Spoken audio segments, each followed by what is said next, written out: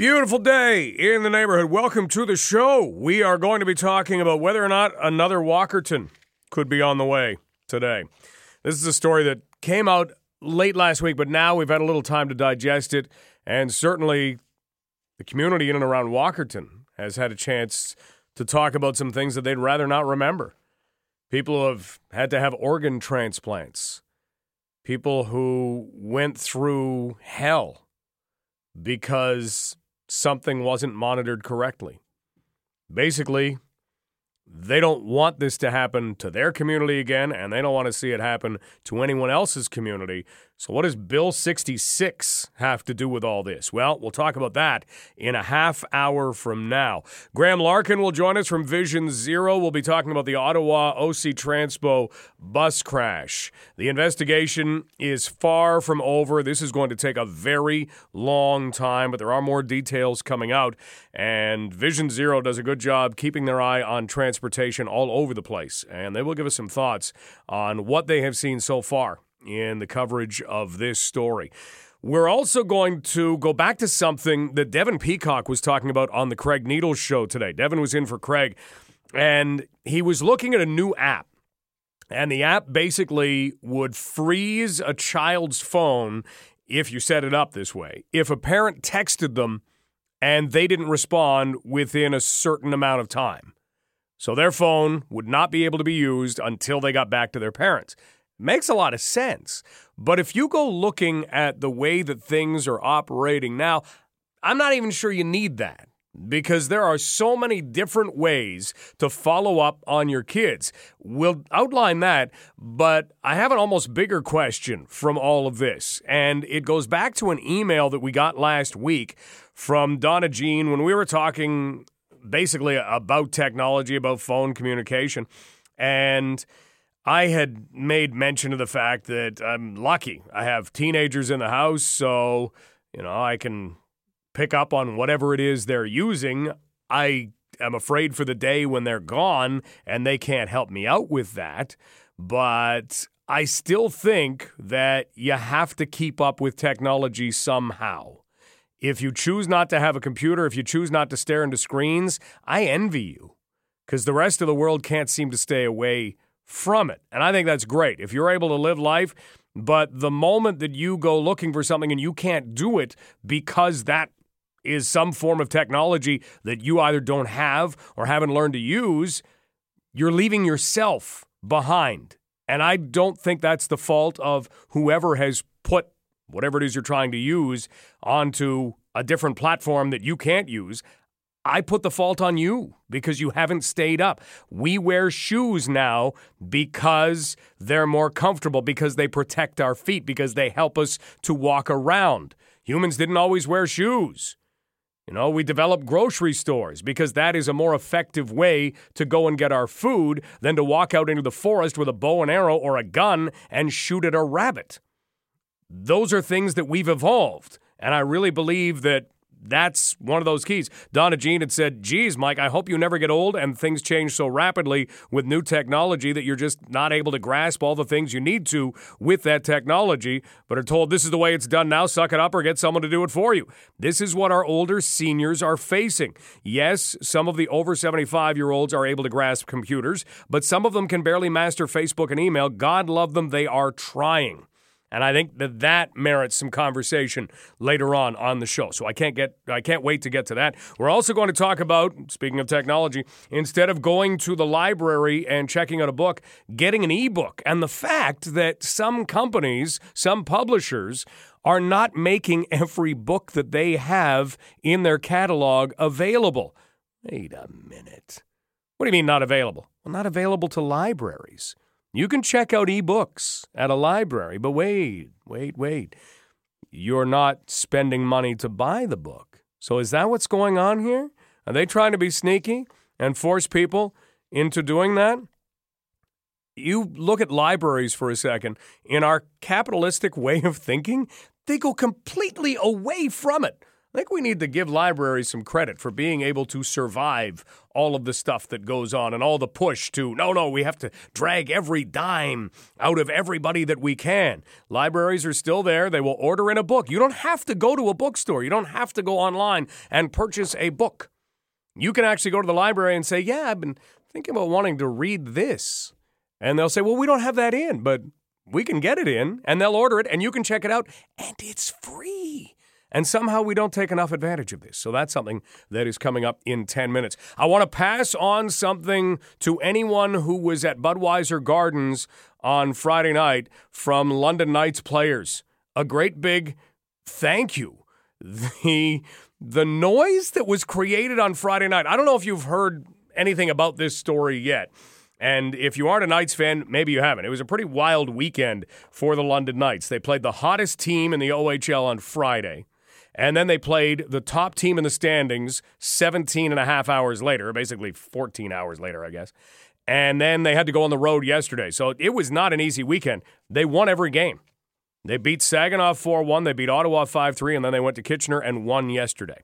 So it was an incredible weekend, but you have no idea, if you were at the game on Friday, how much you helped, how much you gave a boost, just the energy that existed in the crowd that goes back to what everybody in attendance would call a missed penalty call. I don't like listening to my own voice, so I'm not going to listen to this next part, but I want to take you back to show you just how loud it was.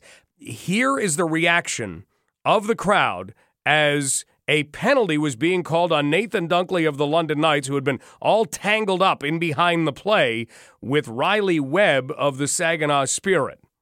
Dunkley is all tangled up in behind the play with Webb. Fans want a penalty, and now we do have a penalty, but it's going to Dunkley. Jammed up in the right corner of the London end, and the whistle sounds. It'll be the Spirit to the man advantage next. So that was just the whole play as it developed. Here is play getting back underway. I haven't heard the fans boo like this at Budweiser Gardens, maybe ever. No, they didn't like that call, and everybody in the house saw it. That went on for over 2 minutes. Anytime Saginaw would touch the puck, anytime a referee seemed to come into view, there were boos. Now, here's the story in behind it. You've got a developmental league in junior hockey. So you've got young officials along with young players. So you have a guy who hadn't officiated very many OHL games, and he ended up making the penalty call. Used to play in the league. So he has sympathy for the players and what was going on. But he used to play in the league and elected to call one penalty instead of two, or elected to call the London Knight player instead of the Saginaw Spirit player, and boos, the energy in that place. I've never heard it like that. And the players, they fed off that, and just the support that you get from the team, and that kind of pushed them through the weekend. So they wanted to give out a great big thank you as to what the fans did on Friday night at Budweiser Gardens. Lots to come on the show today. Here's a question to think about. We're heading into some colder times. We're also heading into some cheaper times to travel. So a number of people will be able to find their way out on vacations around now. Should you be allowed to drink when you fly? I mean, this is just a given. A lot of people will spend time before they step on a plane having a few drinks to calm their nerves, right? Flying still makes a lot of people nervous, even though you have, I think it's 1 in 11 million in the way of a chance of being involved in something bad. 1 in 11 million. It is still one of the safest ways, if not the safest way, to travel, other than covering yourself in bubble wrap and, tiptoeing down the street. That would probably be a little safer. But they're talking about this now because on a recent Delta Airlines flight, the plane was going from Newark to Minneapolis. A passenger had consumed 5 mini bottles of vodka, just dun, dun, dun, dun. And by the time the plane landed, well, you had all kinds of people who were complaining about this person. They were drunk, they were belligerent, they were having all kinds of trouble. And if you look at numbers, a marketing agency in Florida, look this up. more than 8 in 10 passengers, so over 8 out of 10, more than 8 in 10 passengers say they have consumed alcohol as they were waiting at the airport. And once they're in the air, that number actually goes up to 9 out of 10. Millennials, they are 10% more likely to be intoxicated on a flight than older passengers. And it may not be because they are afraid to fly. So it has raised the issue, should we change some of the rules so that you can't consume alcohol as easily on a plane? If we get a few more incidents like this, yeah, that's exactly what's going to happen. They'll outlaw it, or it'll be a 1-drink minimum or a 2-drink minimum. Because up until now, thanks to guys like Dirk Bentley, it's almost like it's promoted. I'm getting drunk on a plane. Buying drinks for everybody but the pilot. It's a party. He had to put that in, didn't he? Buying drinks for everybody but the pilot. It's a party. He had to put that in. People would have been really angry. But people were really angry on this flight from Newark to Minneapolis. And normally, people who are on a flight out of Newark are really happy because they're leaving Newark. Ever been to Newark? Then don't go. You don't need to go to Newark. Trust me.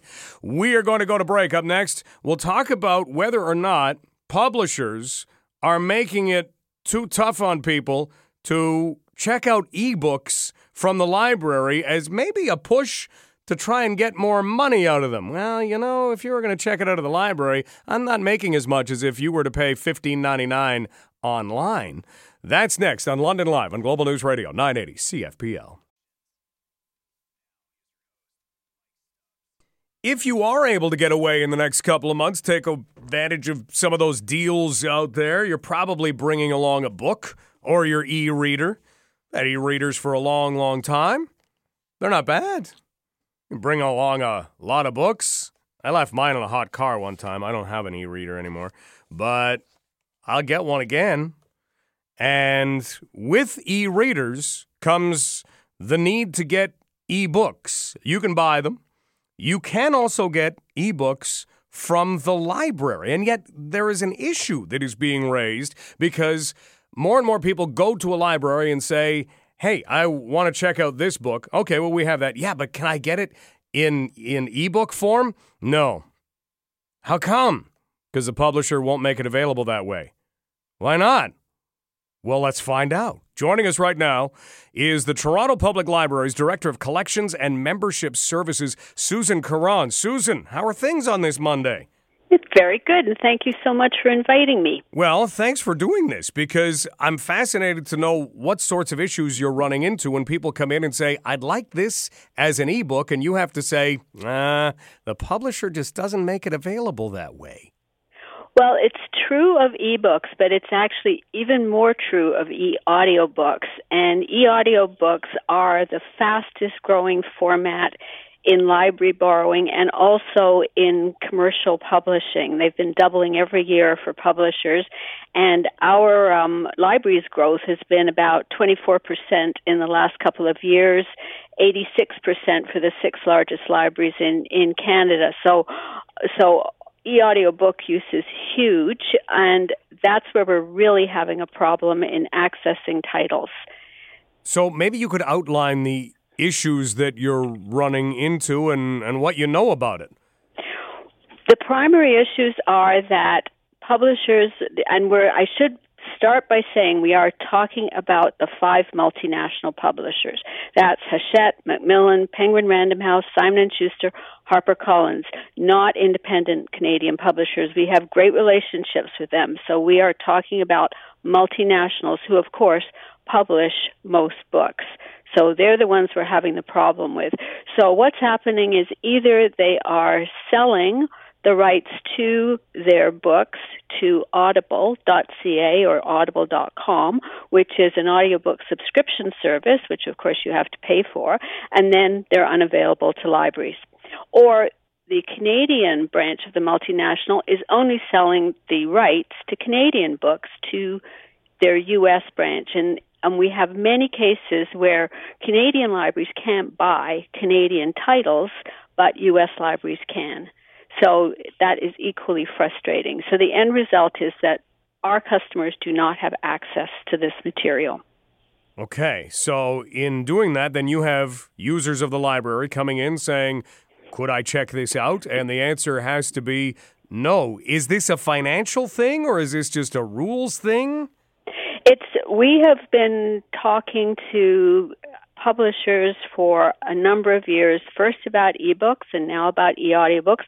American libraries have the same issues, and we have really not gotten very far, which is why we're launching this campaign, because we want the customers who are really being impacted by this to contact through social media those publishers and ask them what's happening. We have never got a clear answer to this issue, and as well as not having access to the titles, we're also paying a lot of money for these titles.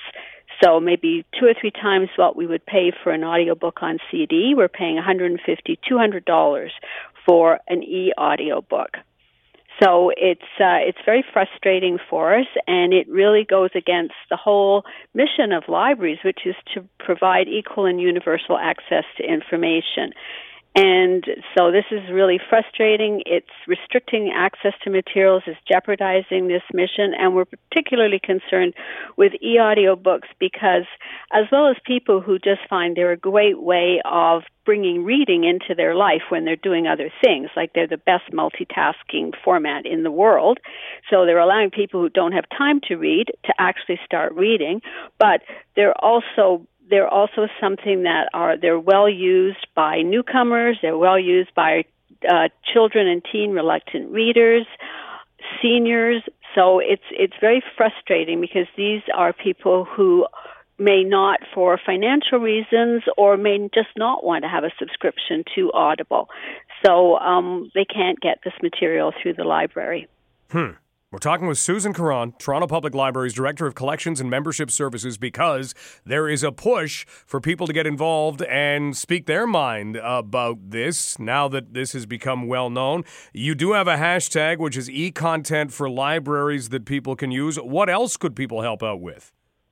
Well, we want them to continue to use libraries. If you're not using libraries already, please start using libraries because they're wonderful sources of material. Even though we are having issues with access, we still have huge collections of wonderful titles that people can borrow. So I really encourage people, as well as going to that hashtag, going to social media, talking to the publishers, I also encourage them to keep or start using their libraries. Susan, thank you so much for outlining the issue. I hope that this works out okay. Thank you. Take care. You too. Bye-bye. Bye-bye. That is Susan Caron. So if you missed it, here's the issue. Libraries lend books, lend movies. You know, if you need something on a CD, they still have that. But ebooks and e-audiobooks are 2 items that they're having trouble getting. And as Susan outlined, they can pay 3 times as much as what it would normally cost, sometimes even more, to get something like this. Or one of the big 5 publishers, and Susan was careful to say, hey, any of the independent publishers, I don't have any issues with them. It's the big 5 publishers, because you have services now like audible.ca or audible.com, which if you have Spotify or you use Apple Music or whatever music subscription service you subscribe to, you know, think of it as a Netflix for audiobooks and ebooks.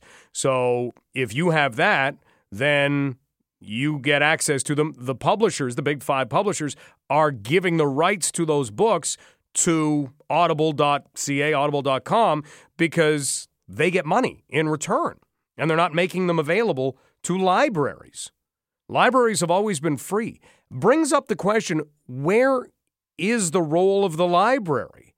I mean, I don't know going forward. Like I said at the beginning, I'm really, really impressed at how cities and how libraries themselves have kept themselves going. And if you go in to a library, you realize there are people there all the time. You don't walk in and it's, there's nobody here. People are making use of the library all the time, whether it is to use the computers that they have there.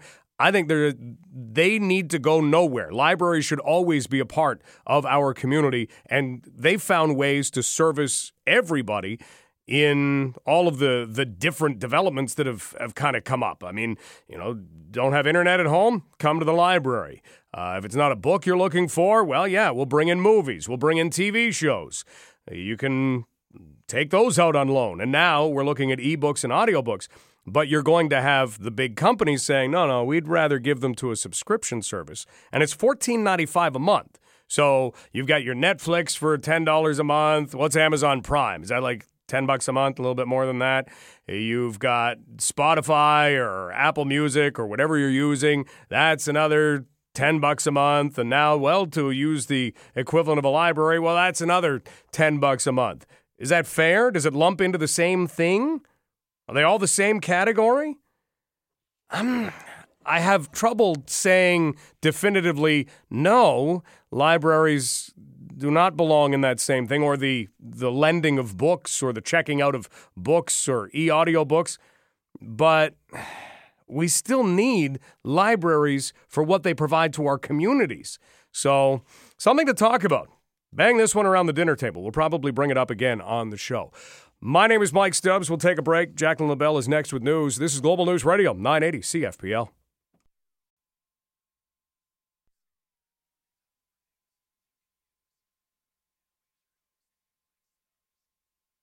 We don't want a repeat of May 17th, 2000, or anything that came after that. That was the day that the first symptoms of what would become the E. coli contamination in Walkerton were first reported. And unfortunately, that wasn't the day that people in Walkerton were told, stop drinking the water, stop using the water.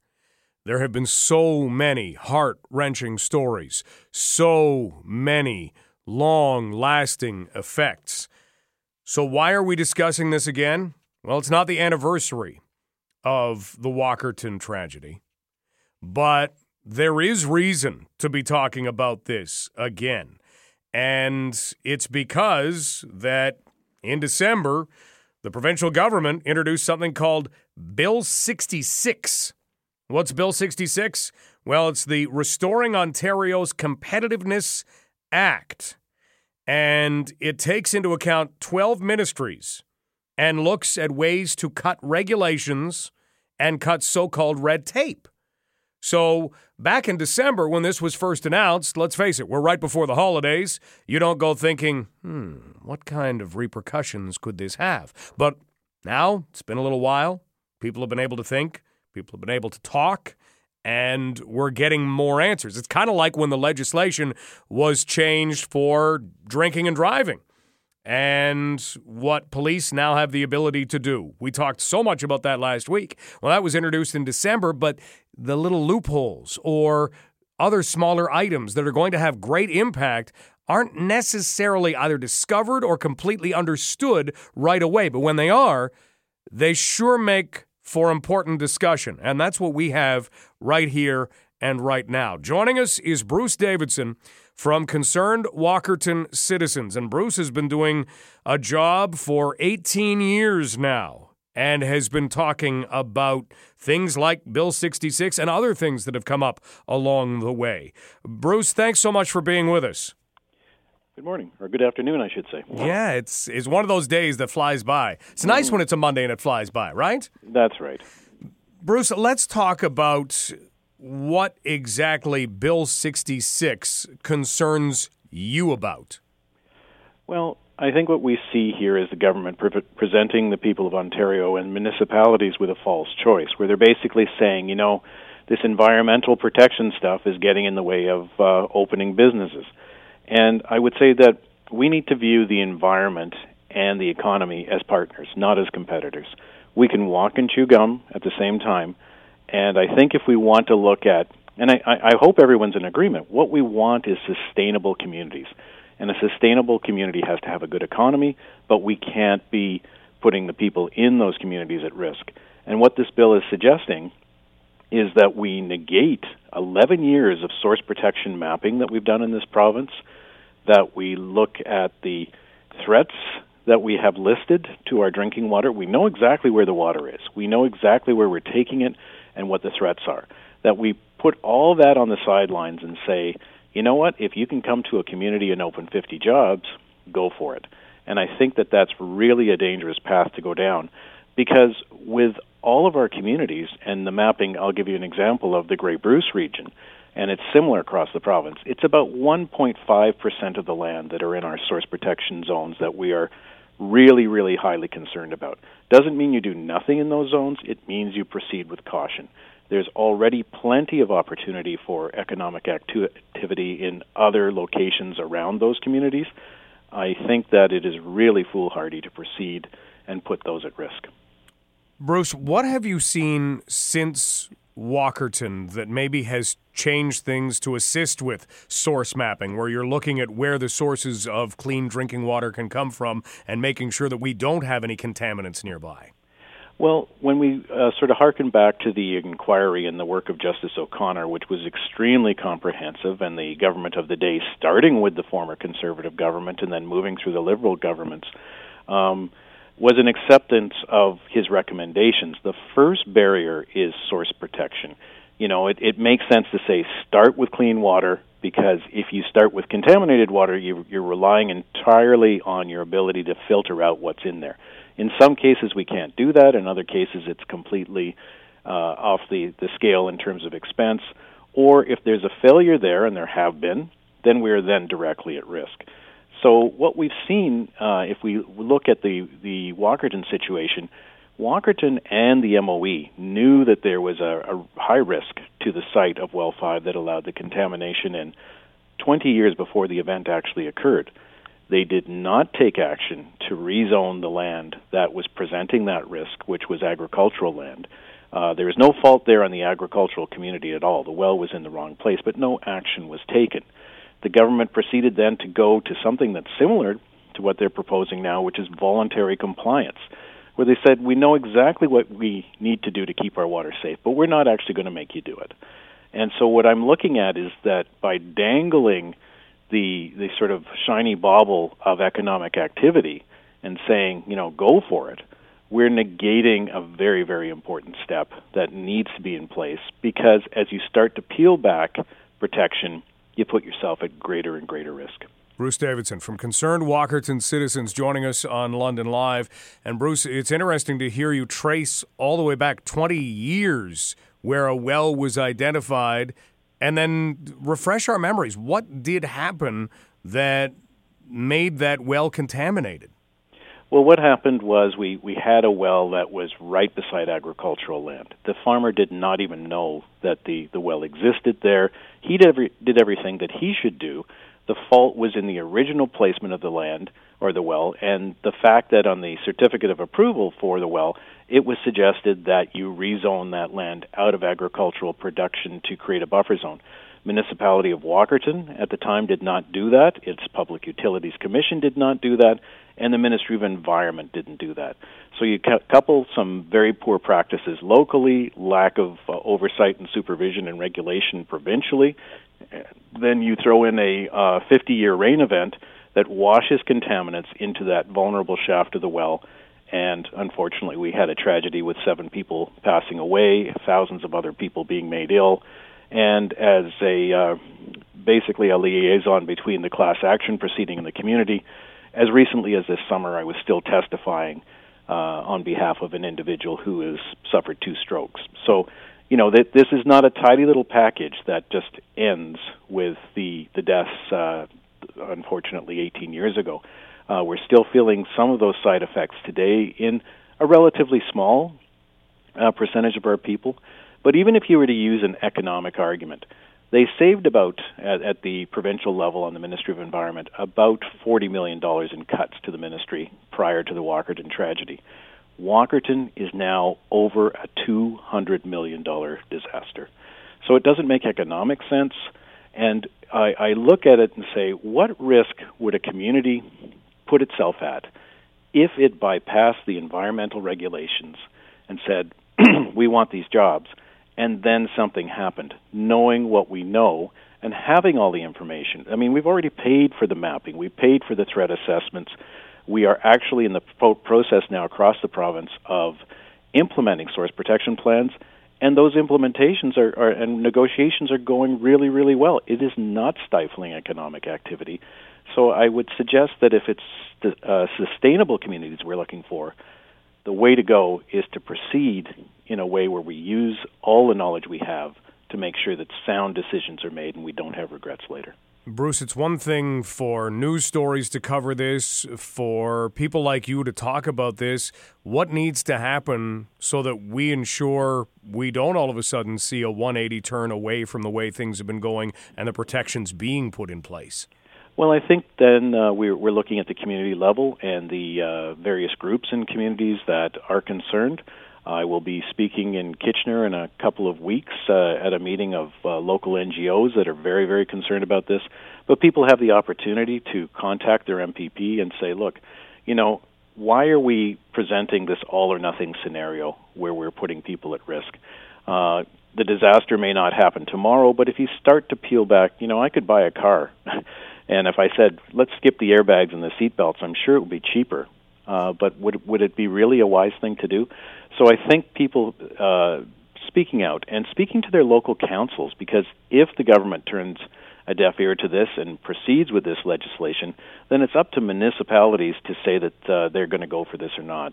And I think that people need to express their concerns and say, look, I don't want you placing my family at this level of risk. And then as a municipality, do you really want to be responsible for allowing an activity to go forward that may threaten your water, may lead to a problem where people are harmed or even killed, and then say, oh, we didn't know. Well, you do know. You have the information in hand. We aren't incurring additional expense. Let's speak up. Let's raise our voices, and let's let the province know that this is an unnecessary choice. We always have that thought when things don't seem to touch us directly that, but that'll never happen here. Mm-hmm. How much would Walkerton be able to stand and say, you know what, we didn't think it would happen here? We thought our water was fine. We thought everybody had everything covered. No one thought before Walkerton about where their water comes from, by and large, or how it was being protected. We assumed that all those bases were being touched. Now what we see is a situation where we've taken years to analyze the disaster. If you had a plane crash and they did an investigation and said, this, and this were really the causes of this terrible accident, and you didn't take steps to implement those changes, that would be seen as ludicrous. To dangle 50 jobs, as the threshold as to whether or not we should protect the environment seems rather crazy. If I was to say to my town council, look, I'd like to open a marijuana shop and I'm going to create 50 jobs, but I think the high school is the best place to place it, I would be hopefully laughed out of the chamber. When we look at something that we depend on every single day for our very existence, and we're ready to trade that off when that trade doesn't have to be made, there's really no justification for this whatsoever. Bruce, thanks so much for all the work that you do, and thanks so much for joining us to talk about this today. Well, thank you for the opportunity. I appreciate it. Take care. Right. That's Bruce Davidson from Concerned Walkerton Citizens. And there are so many stories that you can turn to, and it is always that hindsight being 20/20. Because right now, what's happened since Walkerton? May 17th, 2000. This was before September the 11th. May 17th, 2000. What was going on? Well, we didn't have anything really going on before then. Okay, and since then? Well, we had Walkerton, but we haven't had anything since then.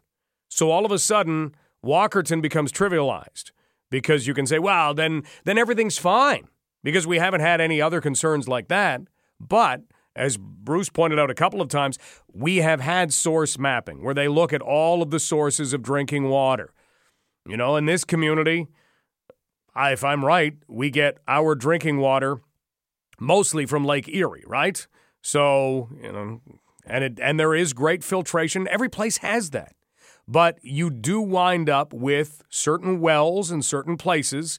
And as Bruce said, well number 5 in the Walkerton area had been designated as a potential hazard. And then all of a sudden, cut back here, somebody misses here, somebody doesn't pay attention over there. and you've got a tragedy that kills 7 people and changes thousands of lives. We're talking about transplants of organs. We're talking about removal of parts of intestines. We're talking about horrific things you would never wish on anyone. And that's what took place. We'll talk more about this in just a moment. This is London Live on Global News Radio, 980 CFPL. We're discussing quickly the flip side of something that seems fantastic. We have a government right now in the Doug Ford government that wants to get rid of red tape, that wants to take a look at every section of itself and say, okay, how can this be done better? How can we streamline things? Instead of cutting frontline workers, which has been a solution of many governments forever, how do we make sure that we're leaving frontline workers in place and yet reducing costs? Because we've seen the ballooning of government for a long, long time. But this is the flip side of that.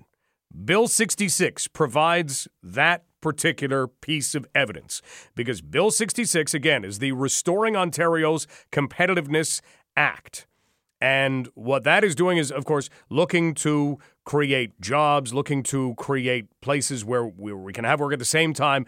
It is also looking at making sure that 12 different ministries are running properly, are running as well as they could be. I'm sure we've got auditors going through all kinds of stuff right now. But in doing so, you can't jeopardize certain things. And right now we're talking about water. We could probably run this through in any number of different directions. This doesn't just pertain to water because we've got 12 ministries involved. But we heard from Bruce Davidson, who maybe spelled out the perfect argument to be very, very careful when doing this. This is not just send an auditor through and look at the dollars and cents. That's not what should be happening here. What you need to do is consider that 20 years before the Walkerton tragedy, things began to go wrong. Corners began to be cut. And in the end, 7 people died. And as Bruce introduced the numbers, it saved the government $40 million. Now, with class action lawsuits, and as he said, he was still testifying in the summer for some of these, we have seen an expenditure of over $200 million. So, yeah, it looks good right now, and it's kind of like, hey, you know what? I could buy this really fast car, and I could get from one place to another much more quickly, but if I get caught, yeah, then I'm going to have to pay a speeding fine. But if I don't get caught, I'm going to save myself a lot of time. I'm going to save myself a lot of hassle. Yeah, but if I do get caught, I'll have to pay. And that's kind of what's happening here. So this is where you have to be careful in saying, all right, let's cut the excess red tape. You've got to make sure that you're looking at it and seeing actual red tape. If this is green tape, if this is orange tape, you don't want to cut that tape. You want to make sure that everything is still going to run effectively, because we don't want an appearance of another Walkerton anywhere else. You don't want to put people through that. Talk to anyone who did go through it. I mean, we had Stan and Frank Cable at kind of the center of this, and Stan went to jail for a year. Frank was sentenced to 9 months of conditional house arrest. Both had worked at the utility, and they were the people ultimately held responsible for this, but things run a whole lot deeper than that. We'll tell you what's coming up in our next hour on London Live when we return. This is Global News Radio, 980 CFPL.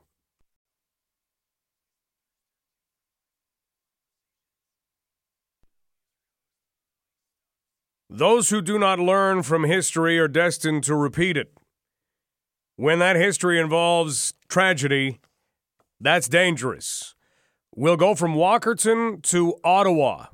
After Jacqueline LaBelle and news, we'll talk with Vision Zero on exactly what the Ottawa bus crash from last week should be teaching everybody. This is a tragedy that claimed 3 lives. We won't know much about the investigation for a little while yet, because they're going to do a very thorough investigation. But if you don't know some of the details, we'll describe those and get some thoughts from a group that pays very, very close attention to everything happening in transportation in cities. This is Global News Radio, 980 CFPL.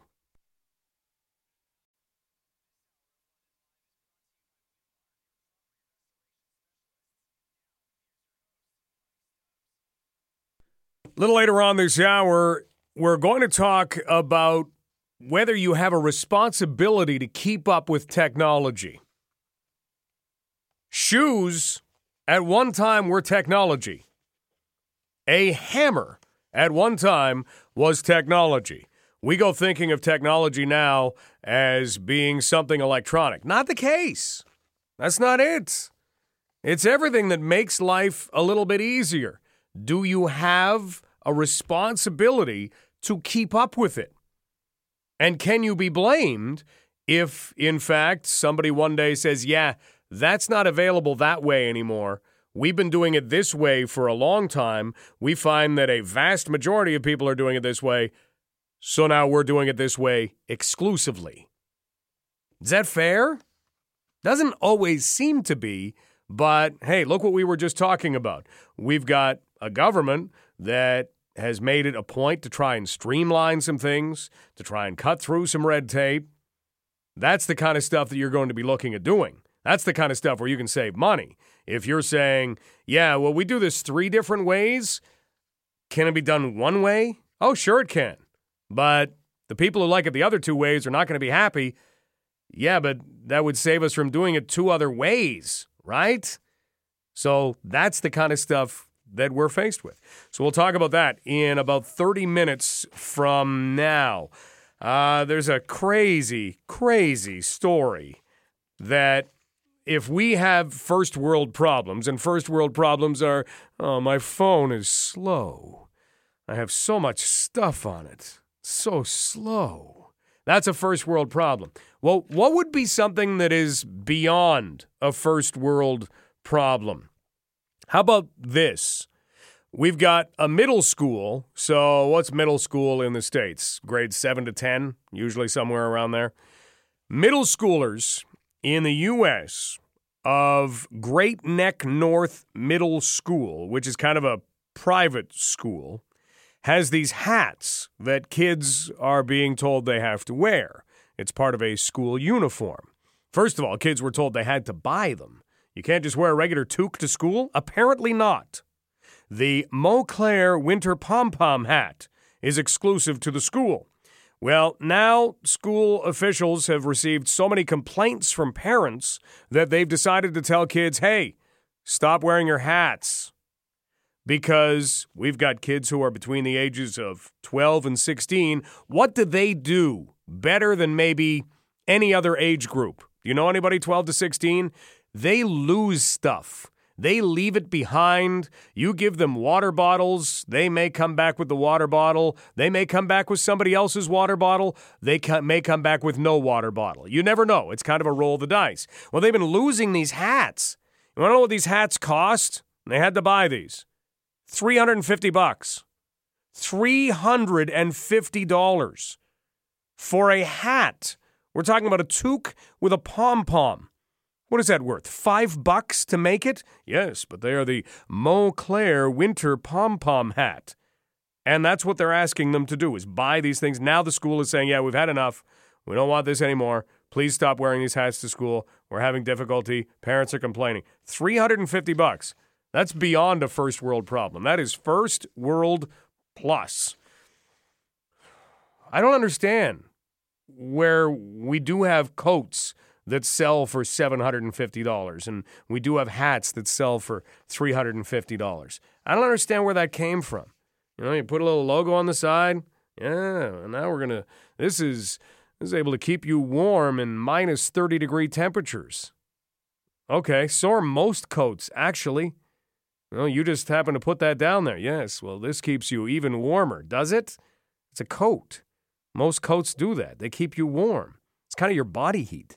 It's keeping you warm. As long as you're trapping body heat inside, you're going to be fine. You're going to be nice and toasty. There's not a lot to do with the coat, does it? First world plus problem. Let's dive back into something that is a whole lot more real and something that is very, very tragic, and that is what took place in Ottawa late last week, where you had an OC Transpo bus, and OC Transpo is the equivalent of London Transit, LTC. So you had an OC Transpo bus that was pulling into kind of a covered station. It was a double-decker bus, and that covered station was lower than the second level of that bus. And the bus basically saw the second level partially sheared, and there were people sitting on that level of the bus. And 3 of those people died. And we have had the number rise as high as 23 people were injured. The investigation is not going to play out over a weekend or the next week. This investigation is going to take a very long time. But we wanted to take a look at this particular incident with a group that is very concerned about transportation in any city, and that is Vision Zero. Graham Larkin joins us now from Vision Zero. Graham, thanks for taking the time to be on London Live with us today. Hi, Mike. Nice to be on again. This is obviously not what anyone wants to be talking about, but there have to be things that we consider in all of this. In what you have seen from the early reports, in what you have seen from what has taken place with deaths and injuries, where do you look at this and put your initial concerns? Well, of course, yeah, it's horrible and it's really raw, and so we're all just being human right now and kind of, reacting to it in the moment. But I think we also need to step back and see what we can do to prevent this kind of thing from happening again. When you look at preventing this, immediately people have asked the question, why did we have a structure that was lower than the bus in place? I mean, the double-decker buses for OC Transpo have come in after those shelters were constructed, did they not? Yeah, and as you may know, there was another terrible incident in, maybe unrelated and maybe not, in 2013, but it was a crash of a double-decker bus where it went into a train track, and then the train came and just sheared off the front of the bus, and so that was another great disaster. So it definitely raises questions about the crashworthiness of these buses. The mayor is now just came on today to say, sort of fairly predictably, Mayor Jim Watson said, it's all good, these double-decker buses are up to standard, but he didn't mention that there are no standards for vehicles of that size, crashworthiness standards. We don't have, they don't even have bumpers. They don't have front impact standards or side impact or rollover or crash protection. You don't get any of that stuff that you would get in, say, a school bus or, frankly, just a car. And is that something that you have found to be true in other municipalities as well? Have you been able to look at other places? Yeah, I'm talking about federal standards. Oh, really? I'm talking about federal standards, and it's a federal problem. I don't think that any municipality should be expected to basically do a full investigation. In a way, we can benefit because of the 2013 investigation. We can benefit from the fact that the Transportation Safety Board of Canada was brought in, only because there was a train involved, okay? Their mandate, this is an independent agency, government, but they're not beholden to any other, parties or agencies or anything, and that their sole purpose is to investigate marine, pipeline, rail, and rail safety problems. And so the only reason they came in 2013, right, is because there was a train involved. It's not within their mandate, and some of us, a few of us, are now starting to say what should be within their mandate. It should be within the mandate, given the fact that, there's very few pipeline deaths every year, but 2,000 car deaths and 160,000 injuries and, more than 10,000 serious injuries in Canada each year. We need to have, somehow have the Fed step in, whether it's the Transportation Safety Board or Transport Canada. Graham Larkin with us from Vision Zero as we look at some of the things to consider coming out of a horrific tragedy in Ottawa last week where 3 people lost their lives and many more were injured after the top of a double-decker bus collided with kind of a bus shelter that was actually lower than the double-decker bus itself. If those authorities were able to come in, how do you feel that would help?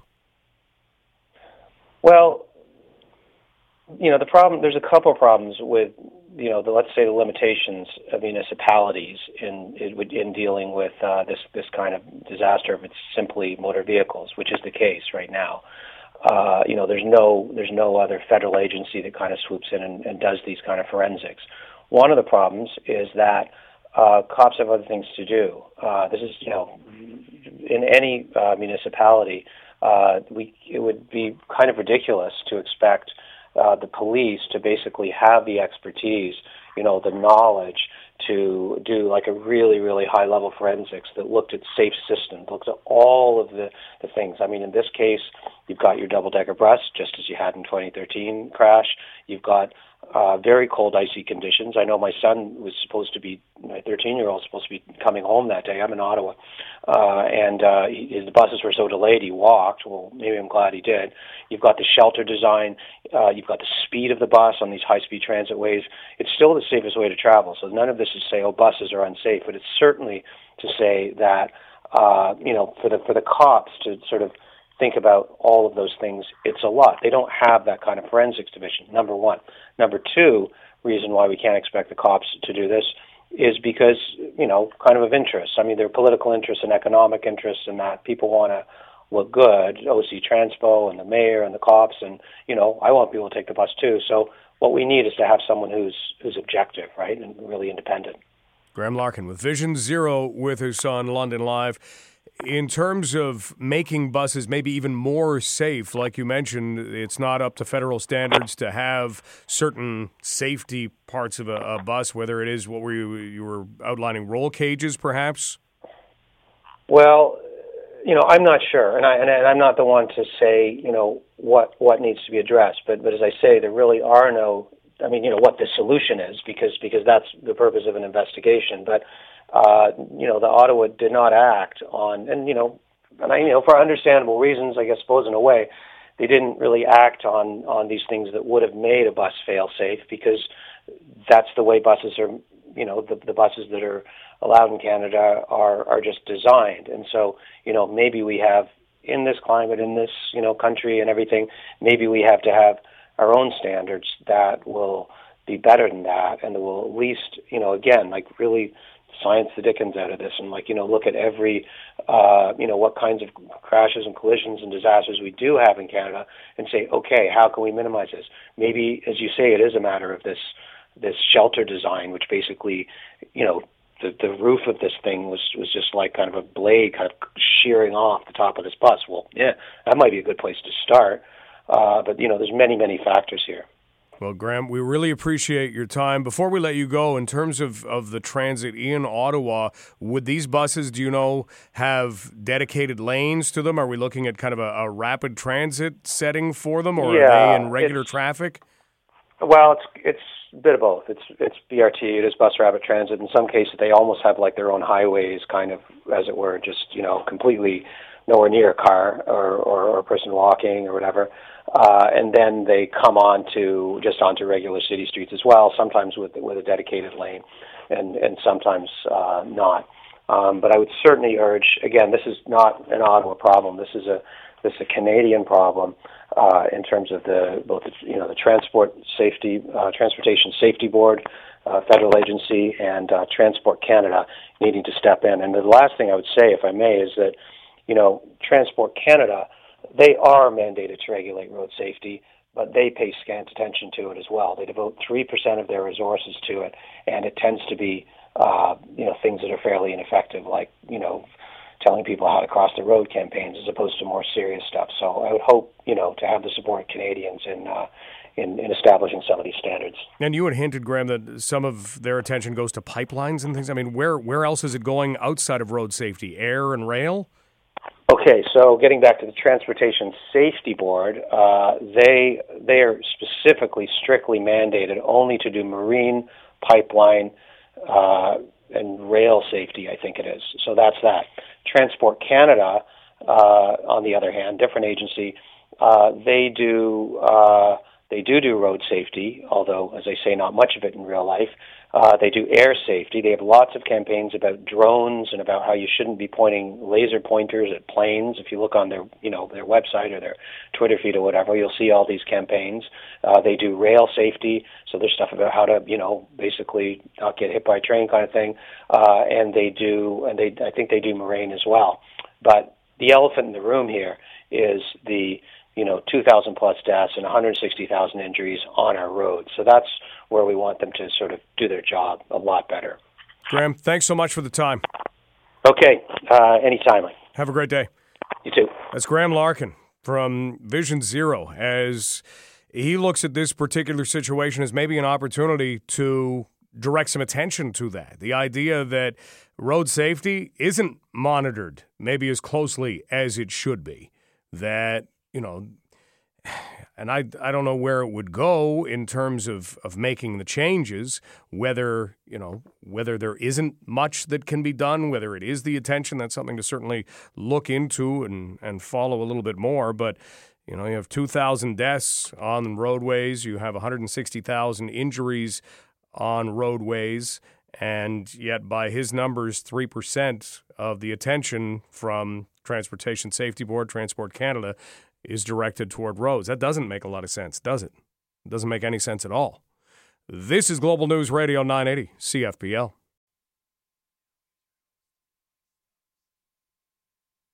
Coming up, we are going to be talking about whether or not we all have a responsibility to keep up with technology. Long ago, it was working the remote control, and then the remote just kept getting bigger. Remember the old converters with the TVs that just had all of the different channel numbers? And if you wanted channel 2, you just pushed the 2. And it was like a plastic button that stuck down. And if you wanted channel 13, you pushed the 13. Those didn't last too long because then it went to just a remote. And then you had everybody with the cool TV that had a remote control that didn't, have a wire somehow attached, and also a remote control that had just the channel up and down button. You could just flip right through. And then it was boom, boom, boom, boom. You know what suffered? Professional football.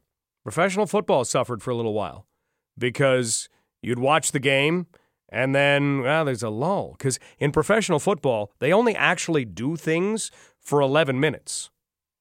That's it. Out of the 60 minutes that drain off the clock, there's about 11 minutes of action. That's it.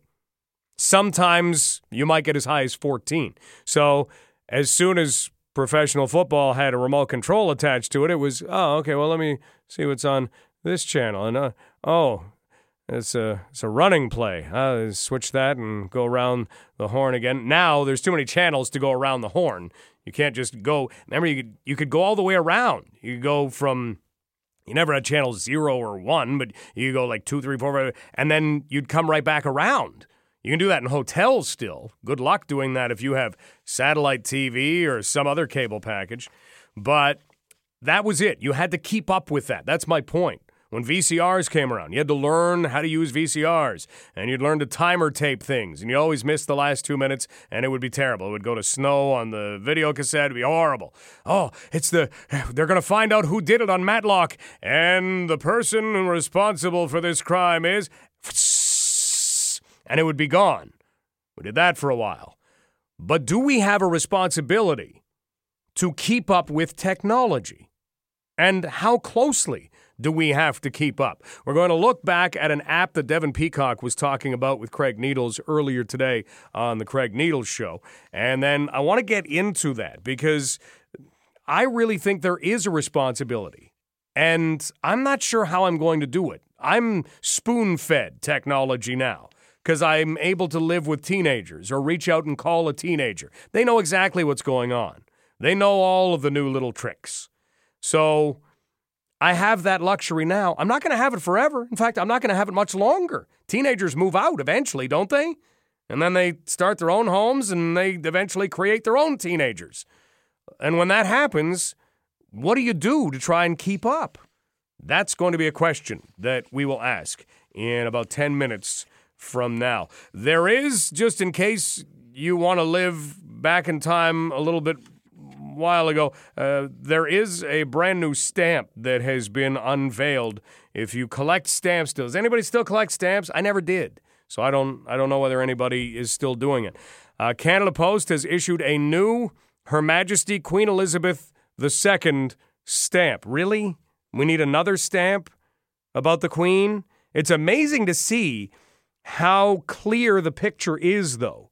I mean, of all the stamps that have ever been created honoring Her Majesty Queen Elizabeth II, this one probably has the most accurate picture. I'm actually really impressed. That's why I'm talking about it. I'm impressed at how clear this stamp is and how good it actually looks. I'm not going out to get one, but I was impressed by the look of it. News is next with Jacqueline LaBelle. This is Global News Radio, 980 CFPL.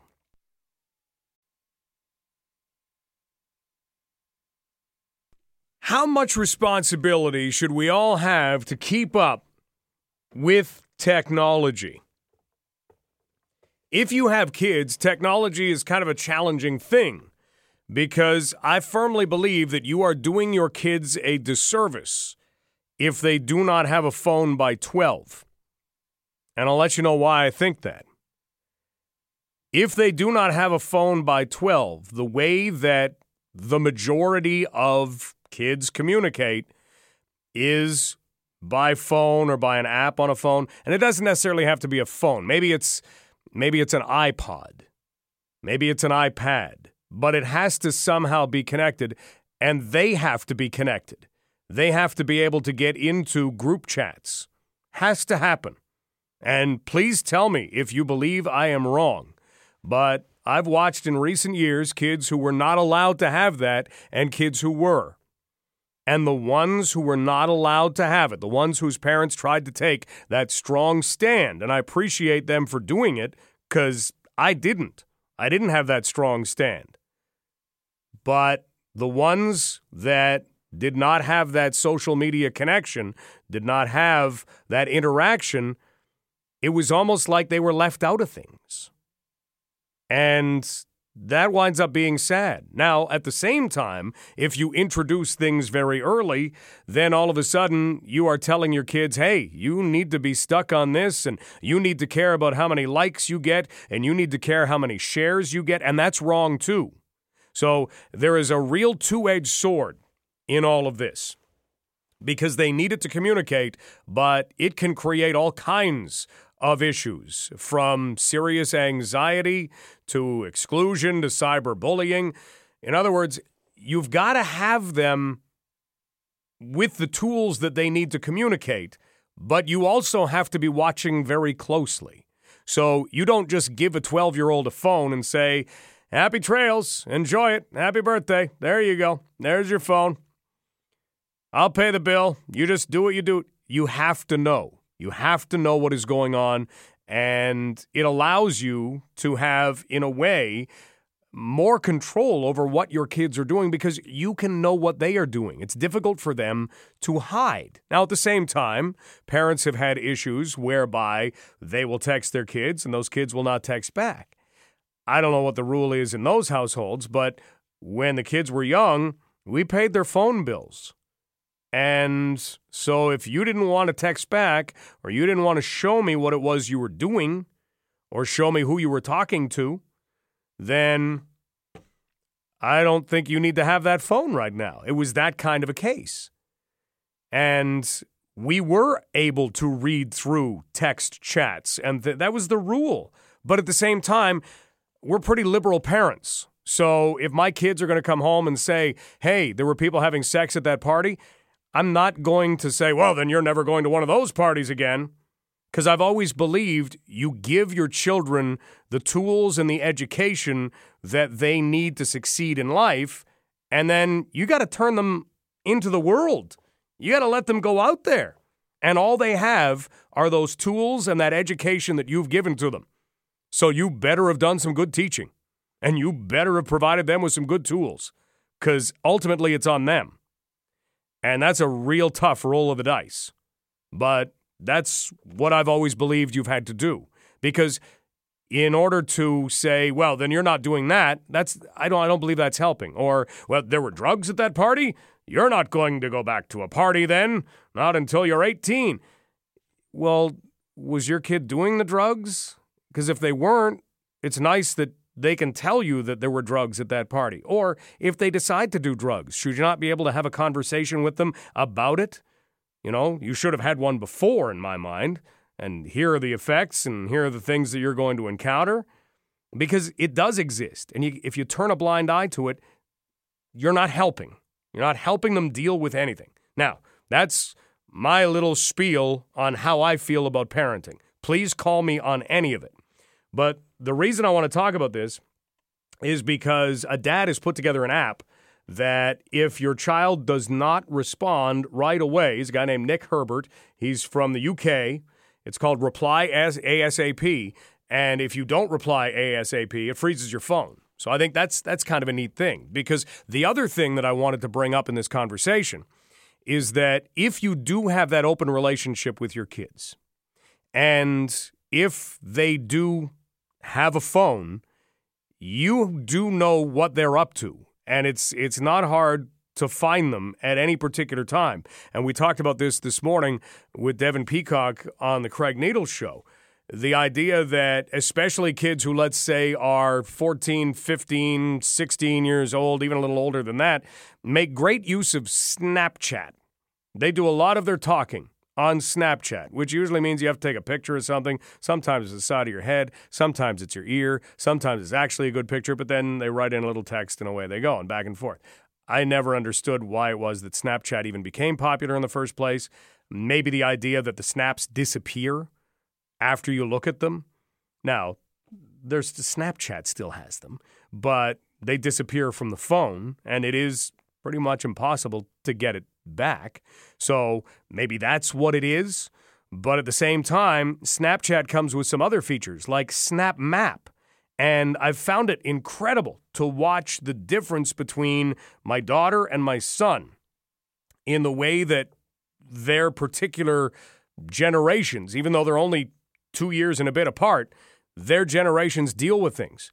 My son and his friends and their friends and ongoing from there, he's the younger one, they're wide open in terms of what they will allow people to see. You want to see where I am on the Snap Map? So the Snap Map basically takes Google Maps, and you can put a little emoji of yourself, and it appears on a Google Map exactly where you are, which is really unnerving to a lot of people. You think, this is insane. Why would you allow that? Well, you don't have to allow it. You can basically ghost yourself, and then you disappear from the Snap Map. But if you take a look, and this is what's different, if you look at my older child, there isn't anybody on her Snap Map. They're all ghosted. They don't let anybody see where they are. But the younger generation, they don't care. Everybody is wide open. This is where I am. I'm at home. I'm at the store. This is where I am on Google Maps. And only people who are their friends can see that. But at the same time, they are wide open in terms of what they will allow people to see. So going forward, it's going to be interesting to see how that changes and whether there's a whole new level. But here's the question I want to bring out of all of that, because this technology has existed for a long, long time. Do we have a responsibility to keep up with all of this? Because I can know where my kids are if they're driving my car. I have an app for that shows where my car is. I can know where at least one of them is because he chooses to allow anybody to know where he is. Do we have that responsibility as we get older to continually learn how to use all of these new things? Is Snapchat, Instagram, Facebook, they're just those social media sharing things. But something like SnapMap is a communication thing, texting. Do we have a responsibility to learn how to do these things and keep up with that? I want to throw that open right now. Phone lines are open, 519-643-2222. Or do you get to a point where you just say, no, I have everything I need. It's like you don't go out and buy a new pair of jeans very often when you get older because you think, well, I already have a pair of jeans. Yeah, but the style's changed. I don't care. I don't care if I'm in style. I like my jeans. I'm going to keep wearing them. 519-643-2222. Let's start the conversation right now with Bob. Bob, how do you feel about all of this?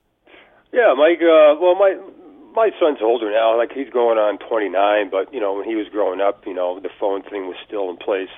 It kind of, we didn't have all the bells and whistles we do today with these phones. You can track people when they're driving and all that.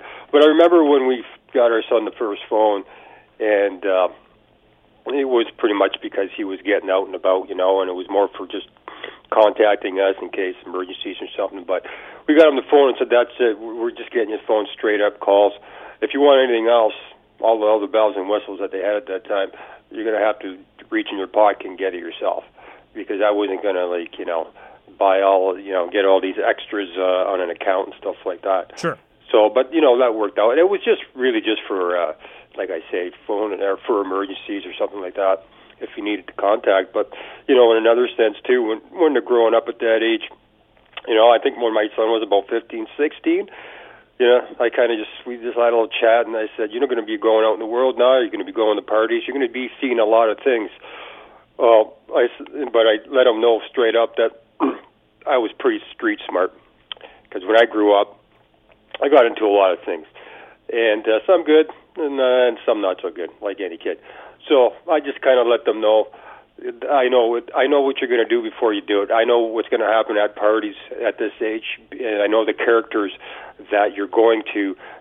Some of the guys are going to be there, what they're already like, because you just know. As Types of people don't change. You're right. Yeah, as a parent, some bad actors, and they're going to be around your son at certain situations, or your kids somewhere.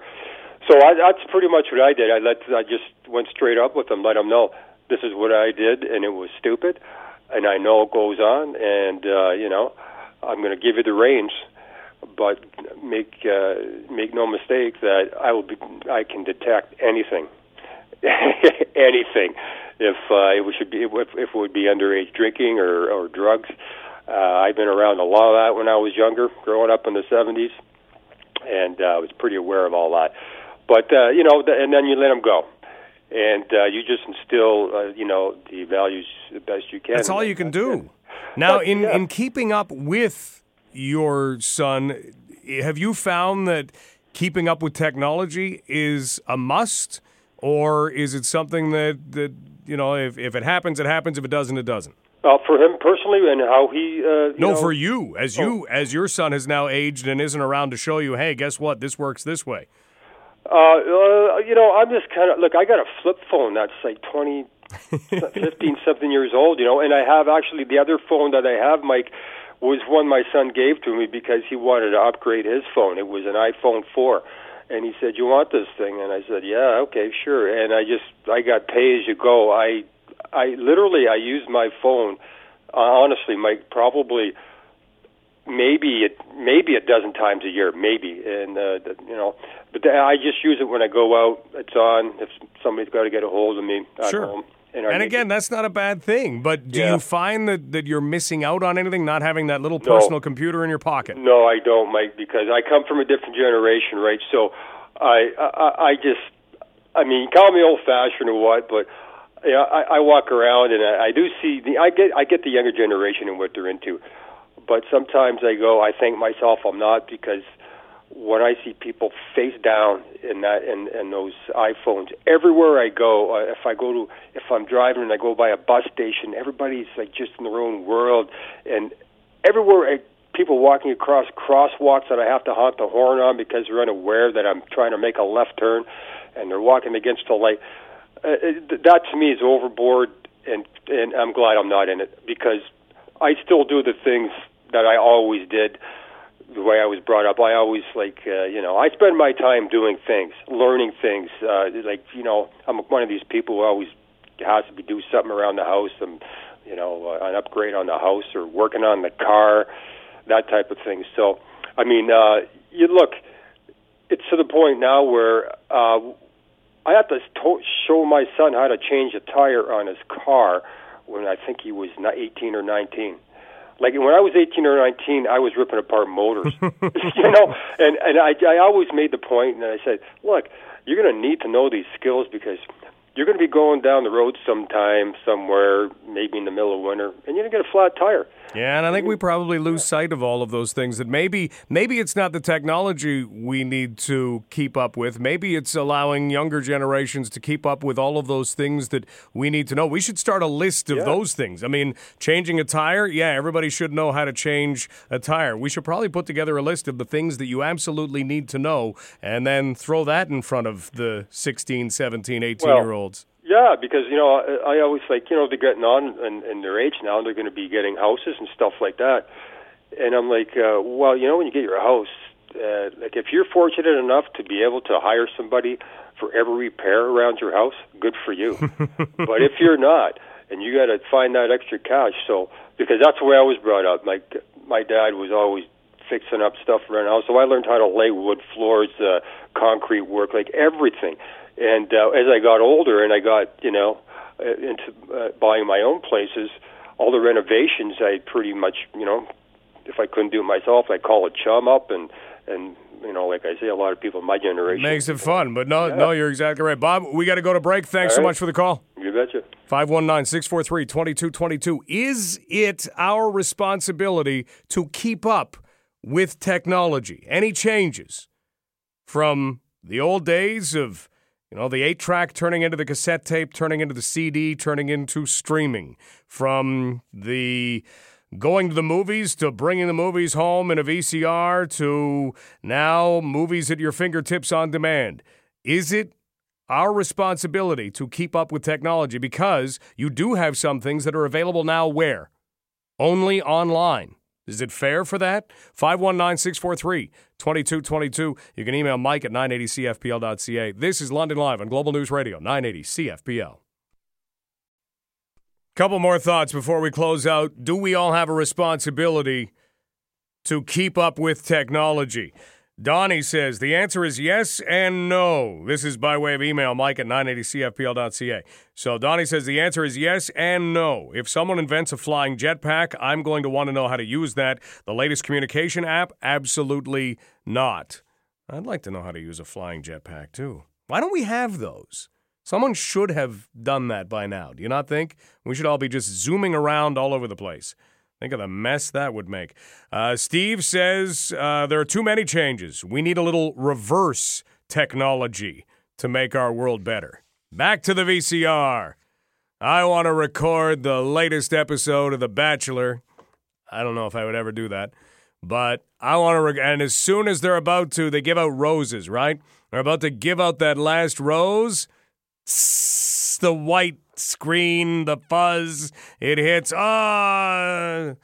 happened all the time because you would always set the timer, right? And you set the timer to end at 8 o'clock. And if the show ran 15 seconds over, you missed the end of the show. And there was no going back. You couldn't go online. You couldn't really phone a friend. Did you see that show last night? No, I wasn't watching that show. I need to find someone who saw that show. I need to know how it ended. Did you see the show? What show? You couldn't do it. Now you can just go online and you can at least read what happened. Most wikis are up before, you know, the end of 24 hours. We had that happen once. Same sort of thing, even recording now, PVRing. It had stopped and we hadn't allowed for things to carry beyond. I think it was the end of House. And so we were able to go online with a wiki that immediately said, yeah, well, here's what happened at the end. And we said, oh, okay. All right. On to other things. We'll close out the show in just a moment. Beautiful day in downtown London. This is London Live on Global News Radio, 980 CFPL. How about a story before we go? You know how we always want weekends to start early? You have to be careful. You have to really be careful that your weekend doesn't start too early. Wichita Falls police got a call at 9 a.m. on Friday. A woman had been in a Walmart parking lot driving round and round on an electric shopping cart that you can get inside Walmart. This wasn't her own thing. She had somehow driven it away the day before. I don't know how. How did she have it? She was driving around, drinking wine from a Pringles can And as people began to arrive to shop at Walmart, she was causing a disturbance. Her weekend had started too early. Wait for 5 o'clock on a Friday. Huh?